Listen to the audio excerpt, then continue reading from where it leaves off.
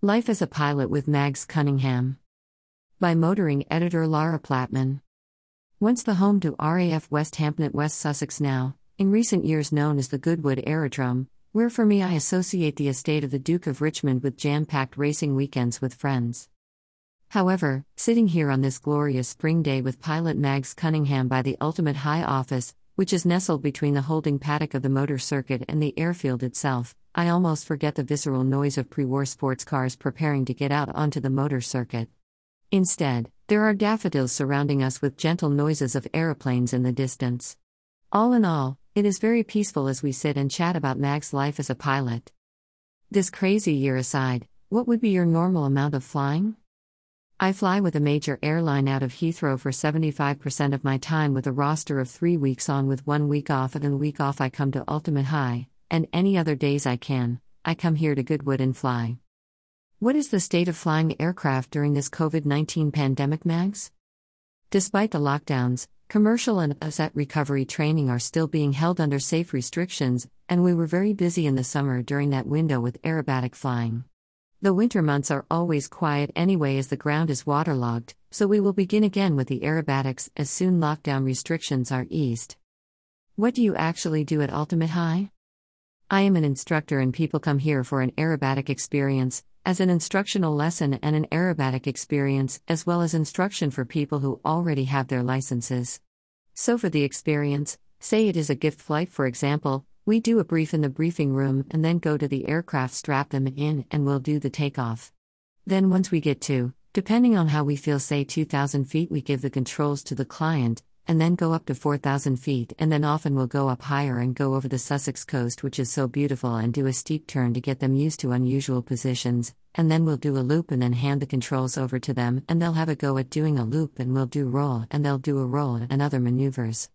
Some people want to keep it quite gentle and others want to rip the wings off the aeroplane. You mentioned that you are still running commercial flights and the upset recovery training. What is this? It's been found that a lot of aviation accidents over recent years have been attributed to the lack of basic flying skills having been lost by people. So before you would have people who came from the Air Force or like myself who came from private flying who gradually came from being a pilot to an instructor and fly twins, then maybe a turboprop, then a small jet, then a big jet. Now people can do a year-long course to become a commercial pilot, and it will cost them about £120,000, and then become a pilot with the hours flown. But they don't have that experience of basic flying in all sorts of situations. So for example, the Air France accident in the South Atlantic, off the coast of South America, and a few others, had been attributed to the loss of basic flying skills. Oh my goodness, Mags, that sounds awful and terrifying. Well, so for instance, power and attitude equals performance, and the pilots didn't seem to know where they were, so with the upset recovery training you get trained in the recovery. If you do a steep turn deliberately, then that's not an upset, but if you find yourself at 90 degrees because of weight turbulence for example, then that's an upset as it's not where the airplane should be. So we do the training to teach people to have an inbuilt reaction, so it's push, roll, recover. It's a really simple thing to do.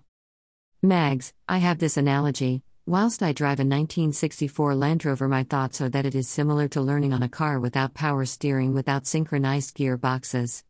Knowing you are part of how the car is moving along the road. Yes, you have to be involved with the driving is a similar analogy to seat of the pants flying. If looks right and is right, it normally is right. You really need to know what the plane is doing. It's different to commercial flying where you fly on instruments a lot more, but the same principle applies. You should know what the airplane is doing. Well, I didn't know what I wanted to do at school. I'm an example of someone who can be successful even though they wasted their time at school. I started a 3-year business studies course as I was told I ought to learn to type, got bored, and left before the end of year 1.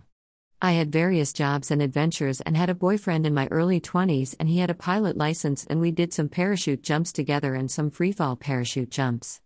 I wanted to learn to fly but didn't really have the money, and then after a very long story, I ended up with some money and learned to fly, not until my mid-20s though.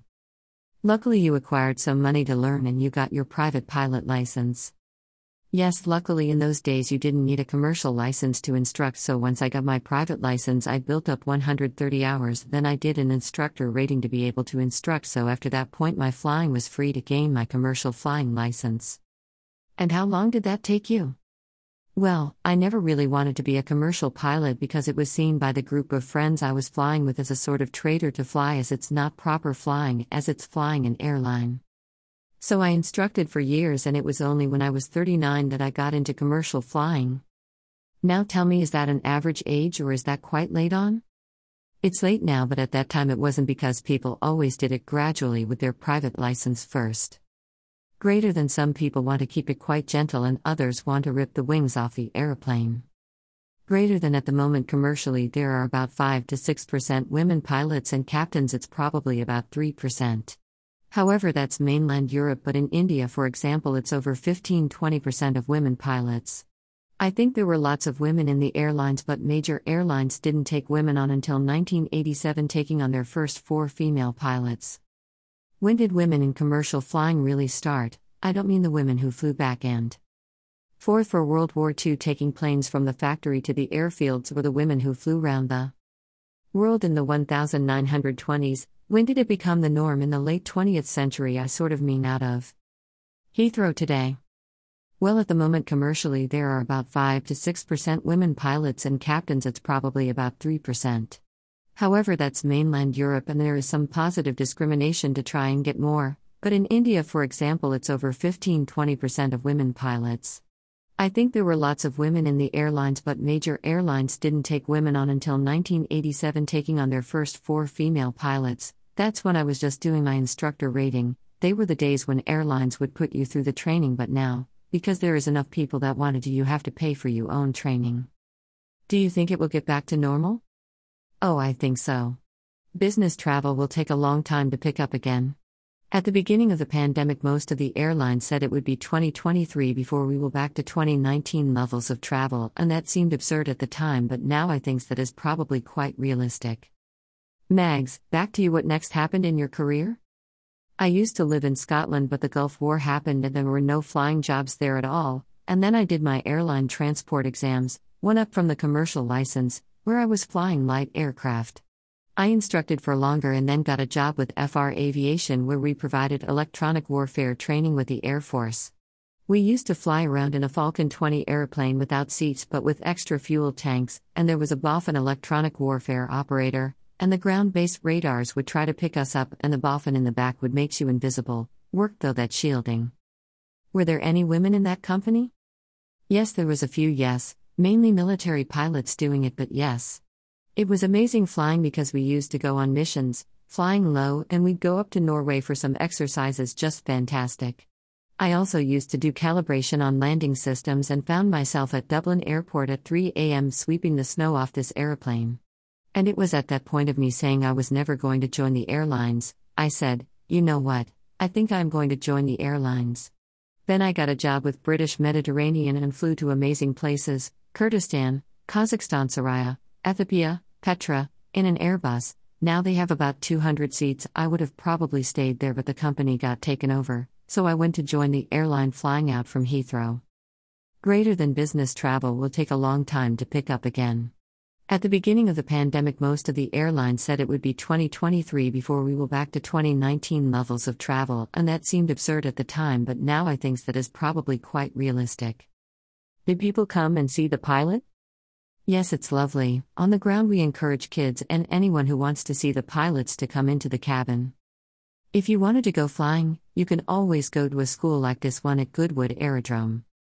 Oh, definitely, and actually, after the pandemic, most airlines, it's not the same financial benefits as it used to be. It's still fine, but it's not as lucrative.